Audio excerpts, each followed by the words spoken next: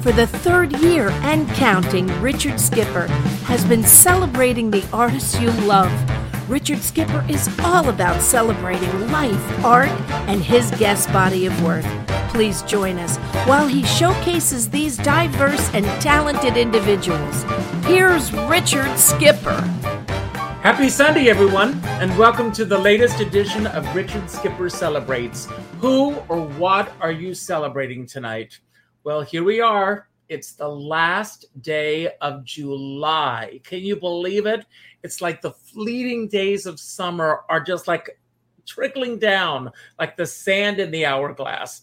In just a few hours, it's going to be August. This is a very special week for me because it was 43 years ago this week that I arrived in New York City. And I am I'm ending July and kicking off this week on a glorious note because I have the incredible Charlo Crossley on the show tonight. She was scheduled to be here last week, and it does happen. We got crossed wires as far as the time zone, but we have it right tonight, and she is waiting in the wings, waiting to come on. Tonight is Harry Potter's birthday. So I'm thinking tonight is going to be a magical night, celebrating so many wonderful things. This afternoon, I had the great pleasure. I live in Rockland County, New York, and in my own backyard is a wonderful club called The Turning Point. And if you ever get a chance to come to Rockland County to visit me, maybe, make a point of visiting The Turning Point. This afternoon, I went to see the amazing Suede, and she only proves that things get better and better with age. And that's my motto. That's my mission in life, to get better and better as we go on. But enough about that. Let's celebrate our very special guest tonight. Charlo Crossley is here. Finally. How are you this evening? Oh, I'm good. I'm good. I'm glad to be here with you. And honey, we made it. That's all I can say. You made it. One more day to praise God. One more day to be here. I'm so happy to be here with you. And this is great. I needed this today. Charlo, I am so glad that you said one more day to praise God, because we need to take the time to do that. And it's important that you say it. And said it. And God has praised all of us with your talent. Oh, thank you. And he's also praised us with Ava's talent. Oh. You and Ava was the catalyst that got you here the first time, but we only got a portion of you that night. So tonight we get to celebrate more of you.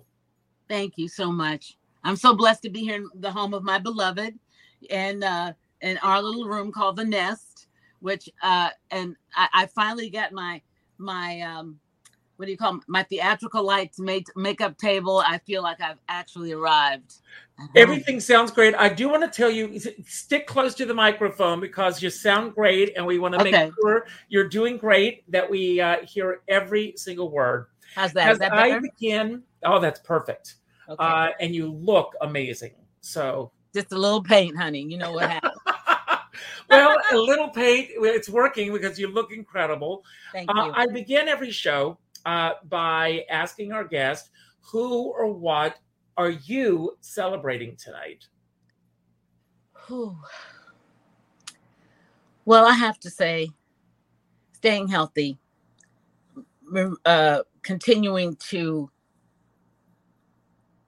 be healthy, pursue health maintenance. When you have joint issues, you're trying to avoid surgery, going under the knife, you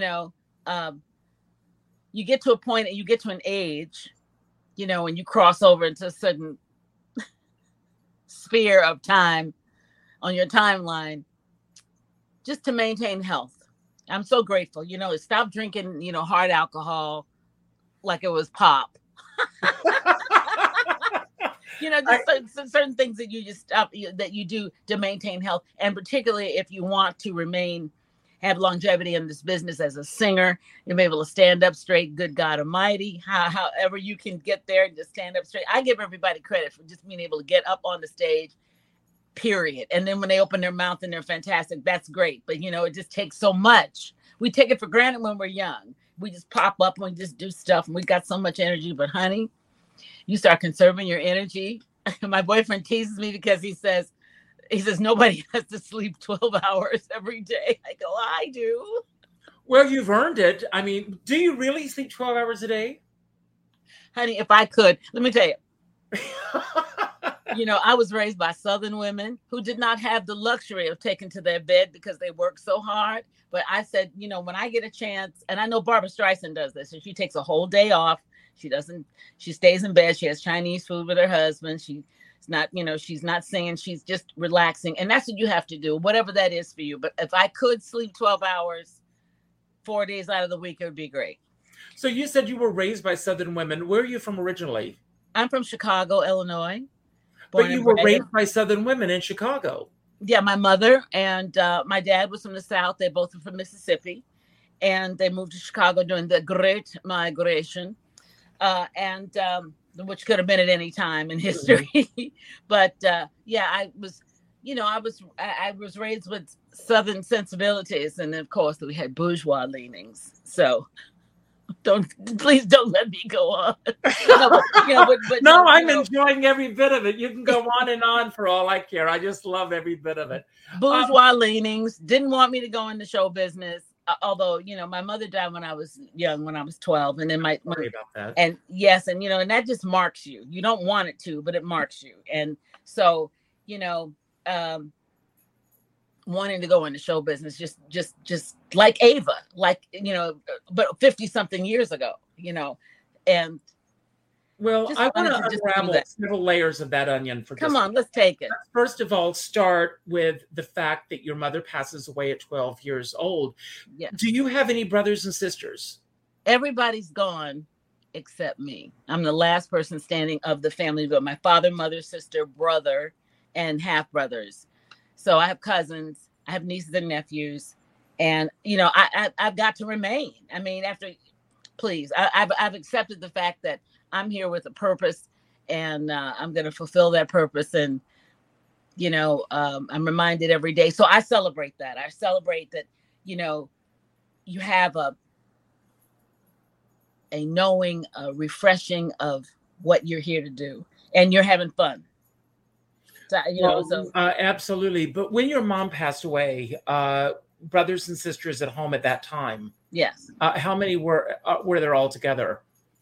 There were my parents had me and my sister together. Both my parents had children with other people. But I was raised with my sister and my older brother, who was 16 years older than me, and a Morehouse graduate, a great scientist, and he departed a few years ago. I just had a lot of loss, and so as people do in this life, and it's how do you hold up, how do you keep going, and you keep going no matter what's said. There's a prayer that I got a hold of, and it where you forget about what people have said about you. It doesn't matter what they said. If they say no, you're going to tell them yes. You're going to keep going. And that's how it's been in my life, and I'm grateful. I celebrate that. Being a thriver and not just a survivor. You and I are very much on the same page when it comes to that. But I want to ask, when you said that you desired or you wanted to go into show business, what was it about show business that attracted you? Everyone has their own vision of what they think show business is or is not. What was it about the business that attracted you? Well, my problem it's like, remember that old song, that Native New Yorker song, where you still believed love could really be like a Broadway show? Well, I thought that. And I thought that it was a movie musical. I thought that that when I came to Hollywood, it was going to be a movie musical, but not putting together the fact that, there's work that goes with that. There's a lot of hard work. There's a lot of people, so I learned how to be a team player, but that's all I wanted. And so when in high school and grammar school, and I would be in plays, and I was in church, I was always speaking or doing some poem or reciting some psalm, something simple. The Lord is my shepherd. And I loved it. I loved being in front of people. And it wasn't just to show off. It's like there was something that drew me to them. And I grew up being able to go to the Motown Review. And honey, I would go and I'd sit through 2 shows. The first one was for entertainment. The second was school. And I was looking at these people standing before the footlights. And it's like, it was this mystical world. Those lights that come up on you, boom. And they were like, I mean, to look at Mary Wells poured into a white sequin dress and standing there so poised. I found out later that they were all whipped into submission for their stage poise, all of them. They went through this. I think the woman's name was Mrs. Brown. That's right.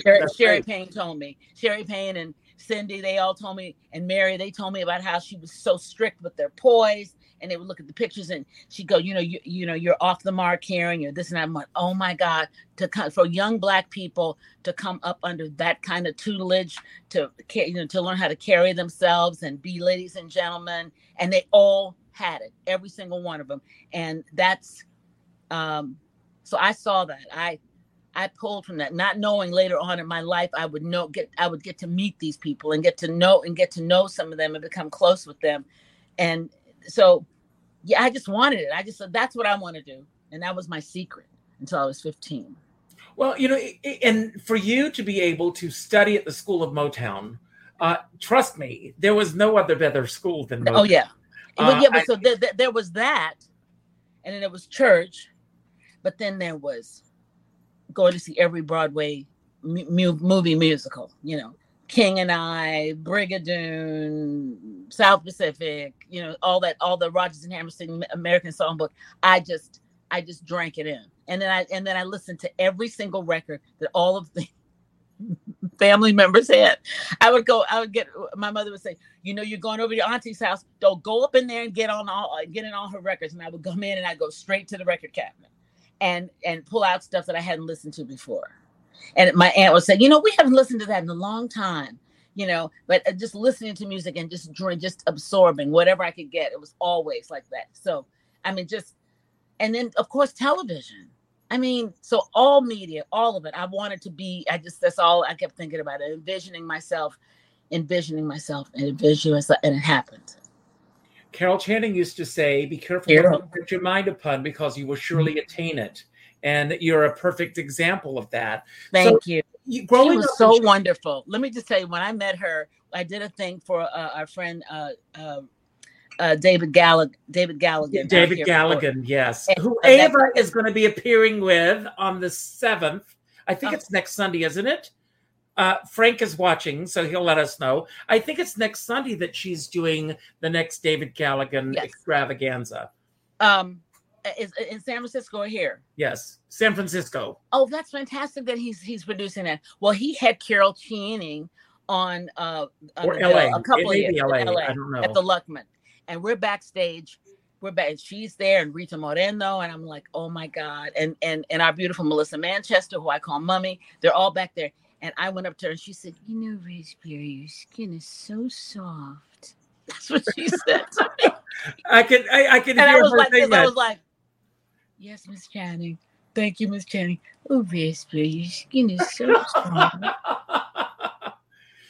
She said, Charlo, your skin is just so soft. She called me Raspberry. And then, I didn't get that until I saw Thoroughly Modern Millie. Thoroughly Modern Millie. Oh, my God. Oh, that's that amazing. Became her moniker. So as you were growing up in Chicago, did you have a lot of opportunities outside the church and school to perform? And there becomes a point in an entertainer's life where they make a conscious decision to go either west or east. And what was your choice? My choice was always east. My choice was always New York. But I started doing community theater when I was about 14 at the Young Men's Jewish Center in Chicago on the South Side, and embraced by my Hebrew brethren and sisterin, and really was encouraged. But I was already singing. I was in the girls' chorus for 4 years. I was in mixed chorus. I loved singing. I loved all that group stuff. And so I had a real firm foundation for singing. And so my director of the youth center told me I should audition for hair. And when I auditioned for hair, I was just single-minded. I thought, whatever this is, I want it. And went to the open call audition and went through the ranks. And when I tell you the people that I ended up in the show with, Andre DeShields, Joe Montana, Stan Shaw, Elena Reed, all these incredible people. We all got into that show in the Chicago cast. And the rest, I mean, it changed all of our lives. And we forged lifelong, their family. So that was what I left high school. Right out of high school, I got into that show, and baby, it was all over but the shout. And I look back on it now, and it's like, let's shout and thank God, because my thing was, I did not want to go to college. I had got accepted to Southern Illinois University, and I thought, I went down and saw the school, and honey, these kids, these Black and these white kids, God bless them, there was so much diversity and inclusion, all that. I was like, I want to be in show business. I need glamour. I'd like to be a Bond girl. Excuse me, can you make that happen? You know what I mean? Oh my God, I just love you so much. I am so glad it happened for all of us. It did. But yes. You know what? I had to. I mean, when you don't have the familiar support, which is why I love Ava and her family so much, because they loved and believed in this girl. Of course, you bring your baby home and you start playing Broadway show tunes immediately. Yes. Singing Annie, Get Your Gun, and she's 5 years old or something crazy like that. But that's how you nurture the soul of an artist. You nurture the soul of the creative. You're buying somebody paints and they're painting. I my friends that have children who paint and do all these things because they are infusing them with the arts. When you come from an arts family. And my dad did not want me. He just didn't want me to do it. And he tried to discourage me. But the more he discouraged me, the harder I pressed toward that mark. I testify. Yes. The more they push, the more they push in that direction. Oh my God. I mean, it's like, why are you all? I mean, I had dates with boys that would say, you've always got a book in your purse. I mean, I could be making out with them or reading the book. Or both. Sometimes or both.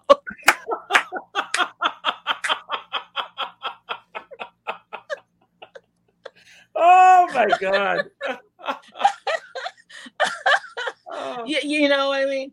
But I was always, and when we would go to movies, I'd be making out with them, but looking at the screen and like thinking, and all of our ideas about romance and about beauty and all that was formed for me in the movies. It's like, and once again, when you get there, you realize there are all these people that are helping making this thing happen.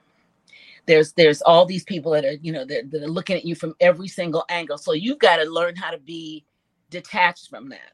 It took a long time for me. In fact, I'm not detached today. Can you help me? Oh, would you help me? Can you help me? Oh my God, I just love it. Oh, you don't need to be helped any longer. That's right. That was one of the fun things about doing the show at Ava, that we had all these film and TV and stage references constantly flying through. It's like the ticker tape that was like going across the screen. It was, Oh, that's just so amazing. So when you went in and you auditioned for hair, I mean, there's a wonderful thing about, again, I mentioned earlier that I went to see Suede today, and she sang one of my favorite songs, which is Blame It on My Youth. And you think about how so many things when we are younger, you have your eye on the prize. But when you went into audition for hair, were there nerves involved, or were you just, I'm going to go in and I'm going to get this job? Well, I was of the mindset, I'm going to get this job. I didn't know how, but I had to just, whatever they asked me to do, I did. And one of the things that the important thing in that show was that they had great singers. And I went in and I sang Nowhere to Run, Nowhere to Hide. I sang Heat Wave. I sang Judy Collins, Both Sides Now. And something else that I sang. Maybe it might have been another Laura Nero song, but I came in, I sang 4 songs, boom, boom, boom. I sang them all the way through. And then I started moving around. And I was just being 18-year-old wild me, but no fear. And no censor. I mean, and no filter, really. No filter. And how long how long of a time span was there between auditioning and finding out that you were going to be going into hair? Well, I graduated from high school June 1969. I auditioned in July of 1969. So July, August, September, the end of August, we had our final callback, which was really crazy because my dad told me that night, he said, if you don't get in this show, and I hope you don't, I'm driving you down to Carbondale on Monday. And so the thing in my mind was, I'm not going to school. I'm not going to Carbondale. I'm not going to Carbondale. I'm not going to Carbondale. I'm getting in this show. That was right here in my mind. And so when we got to the Schubert Theater and everybody was lined up, the black girls lined up and the white girls lined up and the black boys and the white boys all lined up. They had us all in groups. That sounds like a song title from the show. Yeah, black boys, white boys, exactly. Yes. And they called us all up. And when we got in the line, they called our names, and we each sang. We stepped forward and we sang a little something. So I stepped forward and sang a little. Whenever I'm with them, ooh. Little did I know that I'd be singing that later on in life, but sang a little bit of that, and you step back, and they go down the line, and then they had us all go off and stand in the wings, and then another group came. And then they called us all back. And that's when they called our names. But I'm telling you, the whole time it was like, not going to Carbondale. Please, Lord, I don't want. I was like, what is it going to be like me being in the car with my dad driving downstate, him berating me all the way down there and dumping me off at the school. I just thought, so that was my thing. I'm going to get in the show and get in the show. And when they called my name, it's like, all of the girls that I ended up being in the show, we were all standing next to each other, which was crazy. We were all it was like 9 of us, and we were all standing next to each other. And everything else went, so when he called our names, and he said, if your name wasn't called, those of you whose name were not called, thank you. And then and please exit the stage. And when they exited the stage, that's when they welcomed us. And they said, you're now in the Chicago cast of Hair. Welcome to the Potawatomi tribe. And everything was slow motion for me. And I just said, Lord, thank you. Thank you. Thank you. Thank you.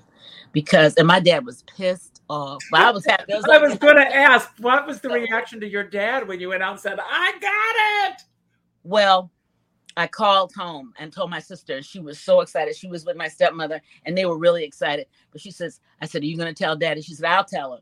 My sister was real bold. So she told him when I got home. He did not speak to me. Wow.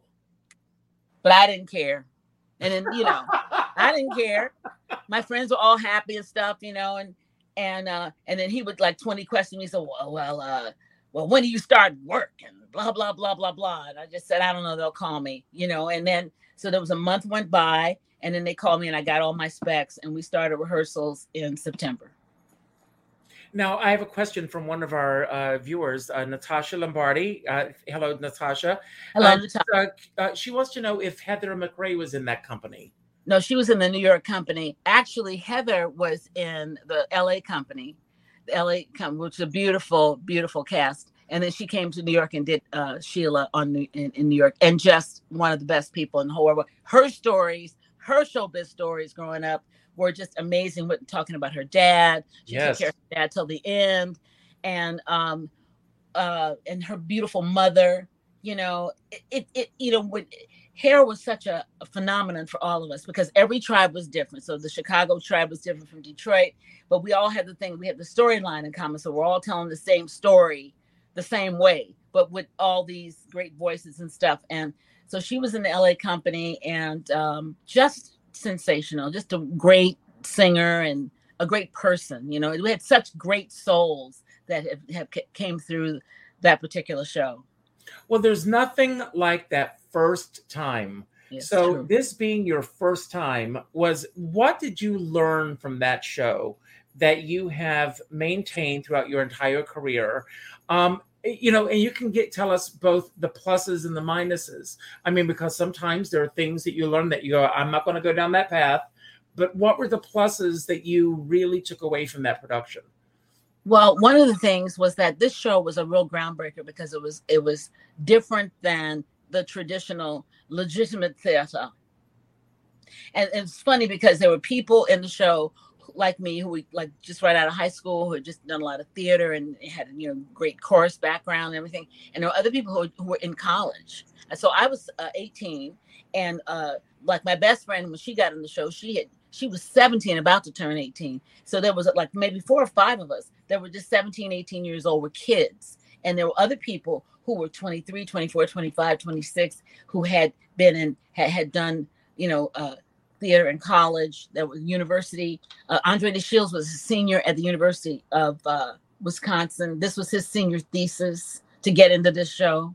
Wow. Is that crazy? So there were all these different situations with people. But one thing that I did learn, I once again became even more entrenched in the team effort. That it's not, you're not a star, you're a team player. You're telling the story, you're on this train takes off the track every night, boom, that story's getting told, and I learned more about being a team player. And I really learned how, when you're at the forefront of a change in legitimate theater, in what was musical theater, and rock music, and the rock sensibility, and the counterculture lifestyle that came with that, it totally broke up this old guard of theater. So it's interesting to be a young person and experience that. But I learned just about that every time you get up there, you're doing it afresh for a brand new audience. It's nothing, so that keeps it fresh for you. But I watched the business change. So I did that show, and then I did Superstar, and then I did Tricks, and then I started working with Miss M, which was totally different than being in a Broadway show. I look back on, when people say, well, what were you doing in 1973? I said, 73, 74, 75, I was touring with Miss M. And, it was different being out on the road then. And so that was so crazy, because when I was in Superstar, I had a couple of friends who were out on the road, and they came back and they were all like so glamorous. They were so prosperous. And I was a Broadway baby, churning it out 8 shows a week, living in New York. I felt beat down. And these girls they were just fabulous. They had these wigs, and I said, well, what kind of money are you making? And they were telling me, oh girl, we only do 5 shows a week and blah, blah, blah. And we travel first class. And I'm like, that's what I want to do. Good for you. So that's how, and when I started thinking about it, I said, I want to work smart. I don't want to work hard, because, the 8 shows, it kicks your ass. Yes, it does. Elaine Stritch said that the only people who benefit from 8 shows a week are the producers. Yes. Hands down. And as long as they cut me a check, I'm okay with it too. But good for you. Because, you feel like that. You feel like you are earning. I mean, if you're making $500 or $5,000 a week, whatever, you feel you are earning every single penny of that money. You certainly are. And I'm not ungrateful about it, but I mean, you're like, on Sunday night, when you go home, or when you go to a restaurant to have a drink or have some food, you go, I just need to take to my bed. And that's what I would do. Mm-hmm. But the point being, you're working very hard. And when you're on the road, I was on the road 3 years with Hairspray after having not been in the theater for 30 years. Wow. So that was crazy. And I want to go back for a moment. When by the time that the Divine Miss M came along, did you have an agent, a manager, a team? No, I met her. She was going with a friend of mine, my friend Michael Federal, who was her bass player. And that's how I met her. And then I started hanging out with her at the Baths, which was a whole nother, it was like, what world is this? Well, here you are, darling. And so welcome to New York. That's right. And I was doing Superstar on Broadway, and I would go see her on after the show on Saturday nights, and just be amazed that this woman she would totally transform herself in this room full of men in towels, very steamy environment, and just be totally transformed and go, what is this thing, this phenomenon of the Miss M phenomenon? And then seeing her do that, and then being friends with her, and then we would take hallucinogens and go to the Metropolitan Museum, which is another story.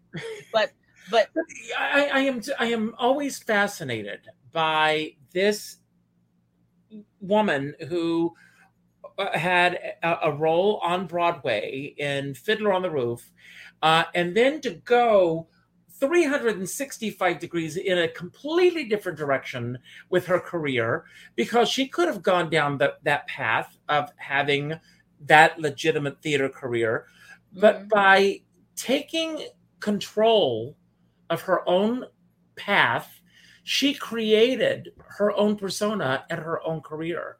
But she also had great help. But she had great help, and she had people in her life who were really invested in helping her develop.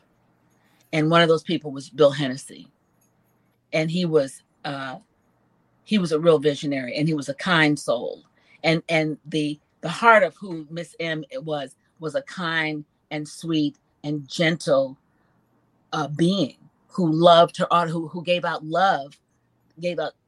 tender and fragile love to an audience of broken people. And when you see that night after night, that was a whole nother learning curve because her thing was so much more extemporaneous, even though it had a form to it, but there was an extemporaneous thing about her performance that was unpredictable, and was not something that you can easily harness. Mm-hmm.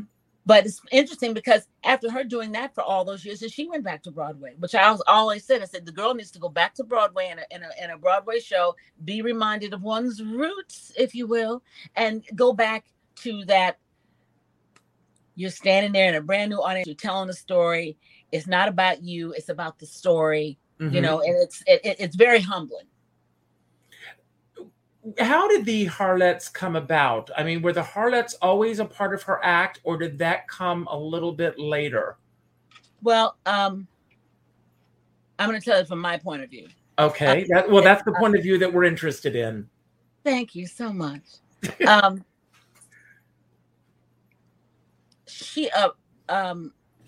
My roommate at the time was Andre DeShields, and I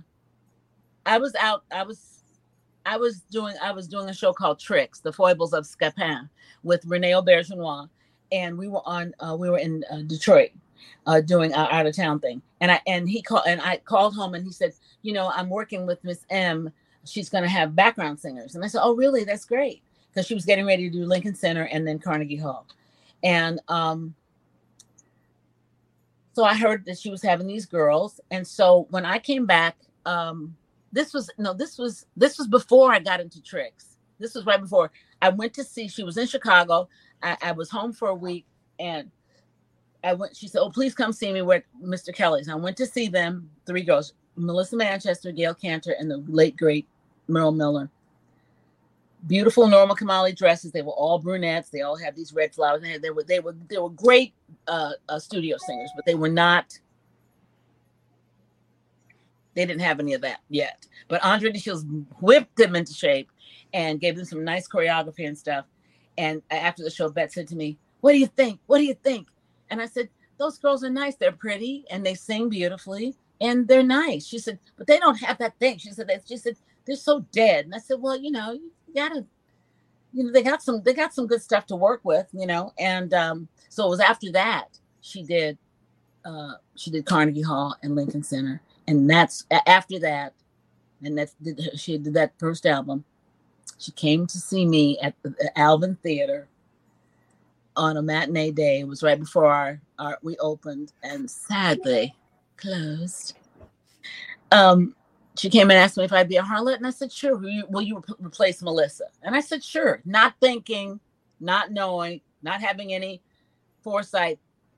We opened 2 days later and got our notice. And we said bye-bye. And then Monday I was rehearsing with Melissa. And what was the shift like for you in terms of you as a entertainer, as far as, I mean, you'd had all this theater training, and now you're going in a completely different direction as far as your career is concerned. And obviously, Bette Midler had this theatricality with her shows, but you are much more out there than you were previously. Am I correct? Well, I had to become more out there, but it's interesting. Remember, I had seen my friends who were touring with other people and said, I want to do what they're doing. And so suddenly here I was doing what they were doing. And that particular tour, we were doing colleges. So we played everywhere. We played every place up and down the East Coast. We played Boston and Pennsylvania and Rhode Island and Delaware. We just all did all the colleges. And it was really, really fun. It was so fun. I meet people all the time and go, didn't you come to Syracuse? And so I did a lot of that. But it was, being a background singer, a studio singer, I had I started doing studio work. So, I just made the transition. Of singing with two other girls. It's about keeping those harmonies. It's about doing all those things. But it was different than being on the road when you're doing a Broadway show. It was a little more rough and tumble. You really don't get to unpack ever. You come in, sometimes we would get off the bus or get out, come from the airport, go straight to the gig and do the gig and then go to the hotel or do the sound check and then go to the hotel and then come back, and then do the show and then come back and pack your bag and get up and go out the next day. I mean, it was a lot of that. We did a lot of one-nighters. Did you enjoy that lifestyle? Did you enjoy doing the one-nighters? Sometimes. But you know what? When I learned how to take care of myself, I could get through it. Didn't have to drink Jack Daniels every night, darling. And, but to take care of yourself. And that was something that we all learned. We were all in it together, and particularly her, because, when you're traveling and as the years of traveling with her, went on, it got better. It got more cushy. It got cushier. We didn't have so many days we could go and we could sit down in a city for 2 or 3 nights, which was great because you get in a day before and then you're there and then you have a little bit, you relax and you can take better care of yourself, and that's the number one thing. But things were so different back then. It's like if you had to pay your rent, you had to figure out, you go to the post office and get a post office money order and send it to your, express it to the landlord and just everything. But we didn't have, we all had answering machines. It was like, yes. We thought, that was our lifeblood, answering machines and daily planners and answering services. And answering services. I worked for the Green Room Answering Service in New York. It was one of my first survival jobs. You know what? I wanted to get one of those survival jobs when I got out here to California, but I don't know. It was a closed shop. Anyway, just living life, just trying to just take care of your life, and of course, by the time I got it, when I was on the road with Hairspray, you can doing everything on your computer. Everything changed. How you got information, how everything, everything was very electronic, digitally, digital transmission of everything, which made life very simple, but you could, do your banking out of state. But I also everything. Well, there are 2 questions that I want to ask you based on everything that you've just said. And the first question is, when did the shift happen from you pursuing the work to the point where they're pursuing you because you've worked with so many phenomenal entertainers over the years? When did that shift take place where they start calling you saying, we want you to work on this project? It still hasn't happened. Charlo, I'm waiting for it to happen. No, I can't believe that. Well, I think, at the end of the day, it's about the relationships that you forge with people over the years. And you look back over, when I worked with Bette Midler, when I started working with her, I met so many people. And there was a circle of us that had already formed in New York, and as people started moving to California and doing better, so you got songwriter friends who get deals and move out here, and then you're here, and they're like, "Oh, come please sing for me," and so you're in the studio every day with them. So those relationships, those creative relationships, were a real blessing to me. Same thing with Mark Shaman. He was 16 years old when he played for me, Sharon, and Ula and the Harlettes. He was 16. And he had become an emancipated minor. I can't wait till you interview him. He become an emancipated. I'm ready. Mark, if you see this, I want you on this show. Charlo, make it happen. I will. But when we were rehearsing, when me, Sharon, and Ula were rehearsing in New York, everybody lived in a building on 79th Street. And so there was so much going on in the building. We would just go from one apartment to the next, whatever the next level of what we were going to be doing. But we all worked together.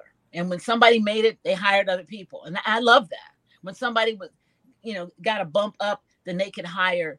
And I mean, when I auditioned for Sister Act, it was because of Mark. I had an agent by that time, but it's because of Mark. He said, we're gonna put together what you're gonna sing. And we put together like 4 songs, and I went and sang for the Suits. I entertained them. It was like a little private salon, so you got these situations that happen that are so amazing, but because of the friends and the associations that you have, that I was able to develop over the years. I mean, we all just kind of grew up together. It was crazy, but I love that. I think that's what show business is about. It really is who you know. Absolutely, I totally agree. And and I'm going to talk about autonomy in a few moments, because the word that I chose for today for a reason.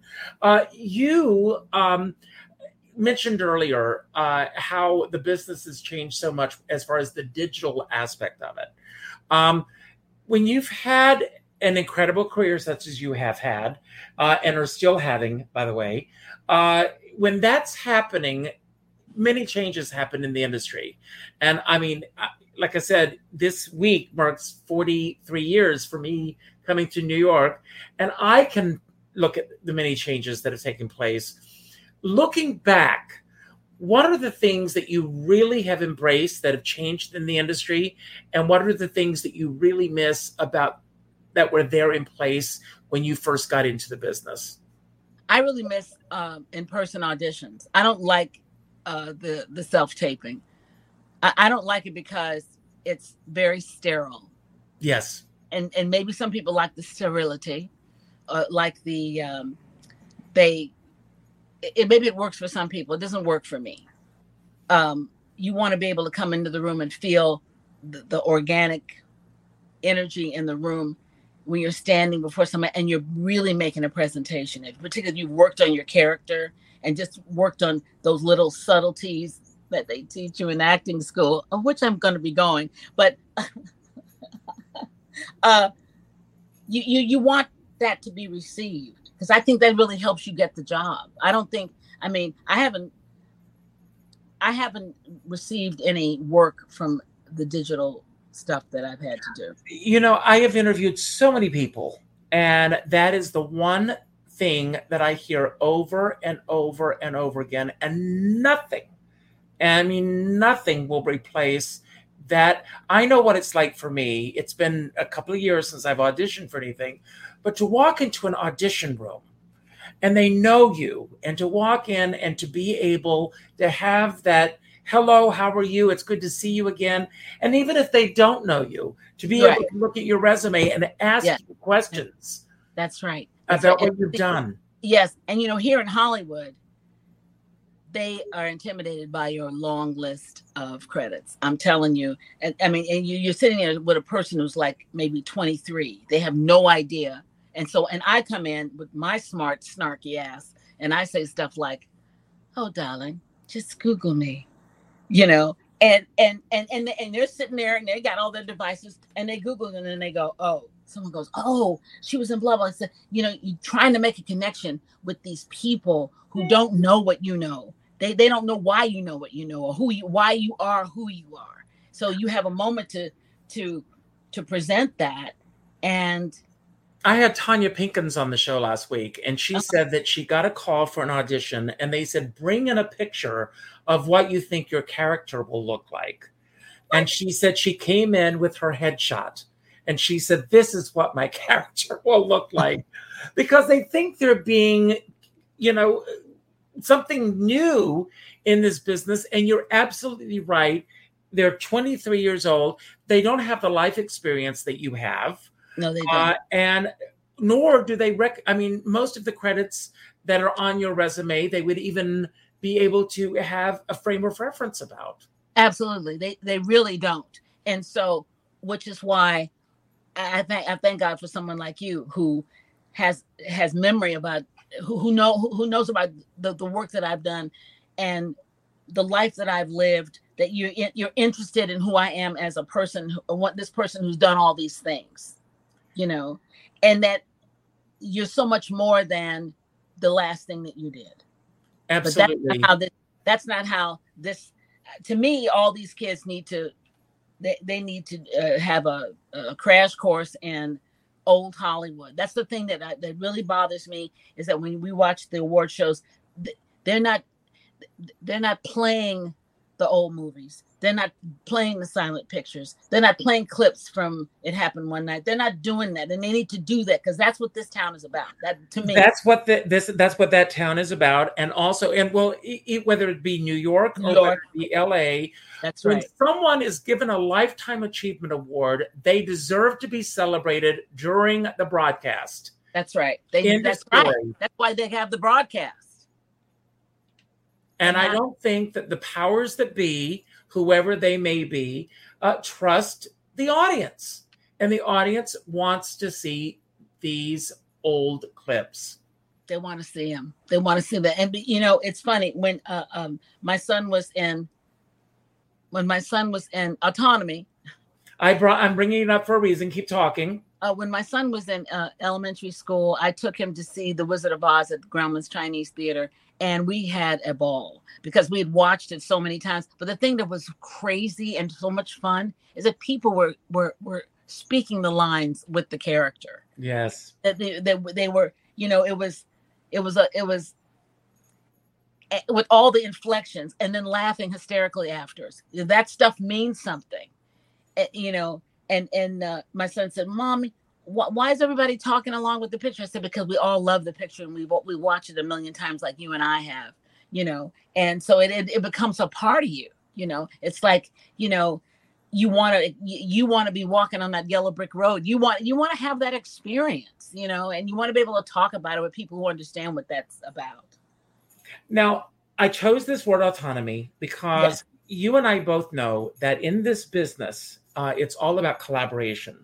Right. But also, you have to be your own person. You have to know who you are. And I want to ask you what this word means when it comes to your personal life, in terms of you being who you are, and what it means in terms of having the career that you have. Wow. Well, I feel like I'm still in the middle of experiencing that. I feel like it's still happening. It's still formulating. It's still gestating. It's about to be, that egg is about, first of all, I laid an egg. It's about to hatch.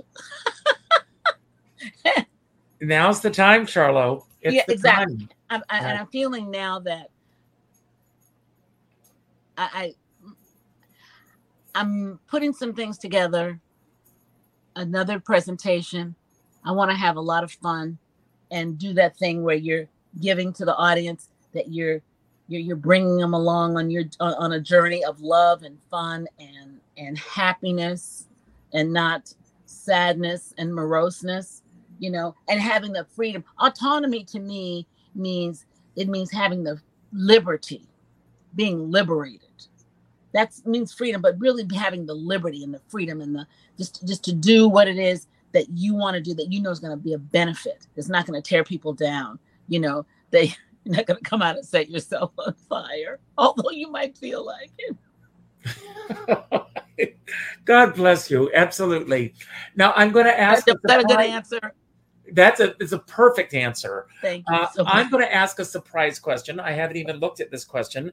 And Okay. the question is, would you rather explore, these are interesting questions. Would you rather explore space or the ocean? That's a good question, because I just watched this movie the other night with Brad Pitt called Ad Astra or something like that, where he was in space and Tommy Lee Jones was his father, and they were going into, like, to explore Uranus. And I was looking at all this stuff and I'm going, it's just a little overwhelming, space. But the ocean has depths, but there's sand at the bottom of the ocean. So there's I don't know. I'd say the ocean. Okay. I'd say the ocean because you could come up to the surface. You could go down deep, and then you could come up to the surface. Hopefully there's land ahead, but I'd say the ocean. And do you journal? Do you do you write your thoughts down? And have you thought of an autobiography? I have an autobiography. Does that mean that you're writing it with someone? Well, it goes back to that word autonomy. Autonomy. Yes, you're writing it on your own. Writing on your own. Or you could have a ghostwriter. I've asked one of my friends from high school, who's a great journalist and he's a great journalist and a great thinker. And I've asked him, his name is Stan West. I've asked him if he would collaborate with me, because he gets who I am as a Black woman, because we grew up in the same neighborhood and went to the same high school and stuff. But he understands the times that we grew up in, juxtaposed to this time that we're living right now. And who am I? Who am I? Who I've become? Who am I becoming? Those are it's not where you are, it's who you're becoming, who you continue to evolve into. This idea of it's funny. I want to say this, but I was never a part of Black Hollywood or Black Broadway, even though Ebony Magazine had a great article in 2006 about all the Black shows, all the shows on Broadway that had a lot of had a real good storyline about Black characters and had had Black actors and so on and so forth. I was very proud to be a part of it, but I've never been a part of. I was never accepted by my own people collectively, and I'm cool with it. What do you think that is? I don't. Probably because of the way I grew up and my entree into the business was through my Jewish friends who I fit right in with, and I was never competitive, and people put me down for that because some people are obsessed by when that was the thing that really blew my mind when I first got in business. People were crazy. I'm thinking, excuse me, this is a Broadway show. This is not rocket science, but to some people, they wanted the ruthlessness of some people. I don't see that in the theater. I don't see that like I saw it before. Maybe it exists on another level, but when I would see people be so ruthless to get parts and be so hateful, I think there's more of a camaraderie now. There's more of a community of love and nurturing, and we're all in this together, But back then in the 70s and the late 60s, I was like, what is wrong with these people? I thought, I'm not gonna focus on. That's not my situation. That's not me. I wasn't raised to be that way. It was, So I was very fortunate to come up with a very diverse group of young people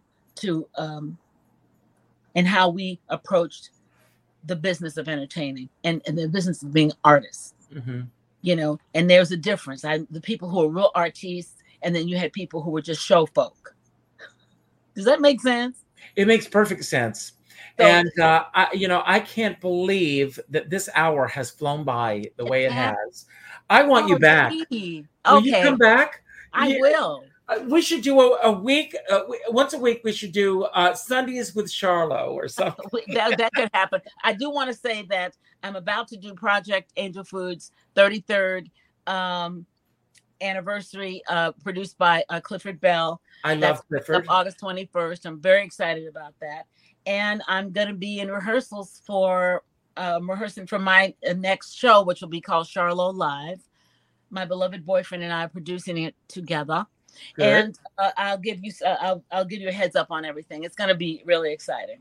Well, when you're ready to launch it and everything, you've always got a platform here. Oh, thank you. I'm going to do a giveaway, and I'm going to bring this back up here, and we'll see who our winner is tonight. Thank you, everyone, for being here. Don't go anywhere for a moment. We're not finished. So we'll see who this is. And Natasha Lombardi, once again. Natasha, just reach out to me later, and we'll make sure that you get a special cabaret package. I want to thank you, Charlo. You are such a bright light. Thank you. Have you thought about doing a master class? You know, I've done a few for young people. I love working with the young people. I love giving them assignments. I love telling them, go online and watch everything Peggy Lee ever sang, particularly to the white girls, to give them like the Ice Princess, cool singer. These girls don't know nothing. They got to get out. I love doing on massacres. I love getting in people's Kool-Aid about stuff, but nurturing them and saying to them, it's like, why do you want to be there? Well, who are you? And this is what people say to me. And I didn't know. It's taken me 50 something years to figure it out. But yeah, I'd love doing a master class with the kids. I'm not, because I think you have a lot to offer, and I think that the next generation can learn a lot from you. Oh. So I am so thrilled that you were here tonight. Maybe we can put one together, put a master class together. You and I can together. I know that you did this. We may go over a few minutes, but I do want to mention something because Rosa Puzo just brought this up, and Rosie. I want to mention this. David Zimmerman. Because I did his Meet the Biz, and you did it too. Tell everybody what your experience was of doing Meet the Biz, because I want to tell you, I felt like I could fly around the world after doing that class. Oh, it was so fantastic to work with young people who have developmental issues, but their little hearts were so just full of the need to express artistically, and that they had a platform, and that they get it. And I was so inspired by them, and they asked great questions, and I just thank God that they have a platform that they can be seen, heard, and nurtured to go forward. They all was just lovely people. I was so excited about that. It was just such a great thing. And a great blessing. It was like, it was a great blessing. That's the right word to use. I want to thank everybody for being here tonight. I know that I can speak for Charlo when I say this. We don't take it lightly when you show up. So thank you all on this Sunday night, on the last Sunday night of July. Suede said something this afternoon that I want to talk about for a few moments. And then, Charlo, I'm going to turn it all over to you. Okay. But Suede said something this afternoon. She said, we go through life doing one of two things. We're thinking, when we get that job out there, when we get that partner, when we get that raise, when we get all of that stuff that's over there, we think our lives are going to be better. Or we're thinking, when we get past these things that we're going through, when we get over that hump, when we get over this little bump in the road, when we get over this fill in the blank, life will be better. Well, I've got news for everybody. This is it. This is all we have, and this is all that we need to make the most of. We need to take each moment, and we need to cherish it. Carpe diem is one of my favorite expressions, and I live by that rule. Every single day, we are all given the same gift, hopefully. And that gift is 24 hours. There's a lot going on in the world right now. And it's not just the bad news that you're hearing on the news about the politics in Washington, D.C. and elsewhere, think about what's going on in Kentucky right now with these families. And last week, I spoke with an actor, well-known actor, who's going to be coming on the show, hopefully in a few weeks. And last year, his house burnt to the ground. And he said he ran out with nothing more than a Hawaiian shirt, cargo pants, and a hoodie. Everything that he had worked for his entire life was gone like that. And I had a conversation this afternoon with someone who had guests in his home recently, and someone stole something that mattered to him. In the scheme of things, excuse me, it didn't seem like it was. I need to take a sip of water here. Excuse me. In the scheme of things, what they took didn't seem like it was that important, but it mattered to him. Excuse me, folks. So my point is that it's important that we take time for, as I am at this point in my life, I am interested in the friends in my life and life experiences. These life experiences are fleeting moments that will never come again. You can all go and watch this show again and again and again, but there was nothing like the live experience of experiencing it together.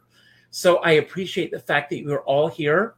After the show tonight, please go to my YouTube channel and leave a comment about what your thoughts are about the show. Share this with your friends. And I also want to let you all know my dear friend Glenn Charlo is here, and he helps me with this. He does the design work. That beautiful placard with Charlo, that is Glenn Charlo's work.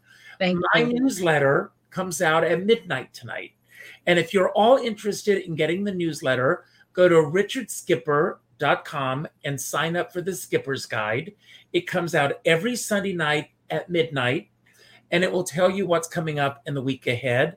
I do not spam. I do not share the email with other people. Once a week, it comes out. So please sign up if you're interested. Also, I end every show by telling everyone to go out and do something nice for somebody else without expecting anything in return. Go to your Facebook friends list and reach out to the 8th name that pops up and reach out with a phone call. Not an email message, not a text message, not a private inbox message, but a phone call. And let that person know what they mean to you.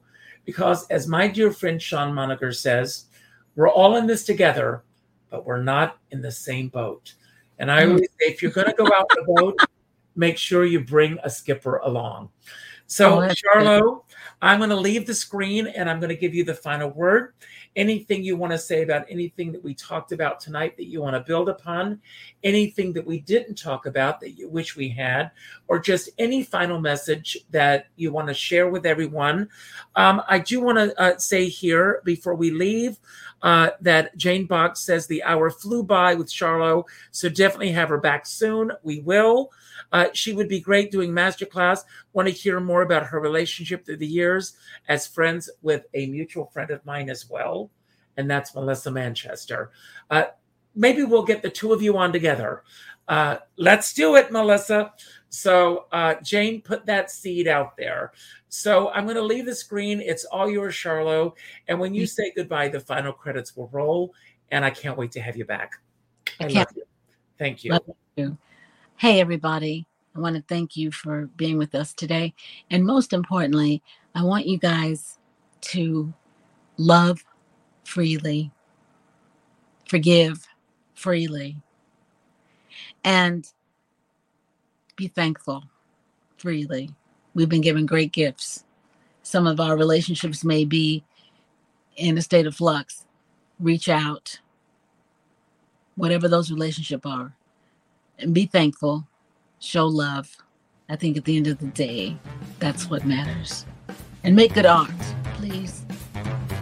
Love you. I can't wait to see you again. Have a great day. Mwah.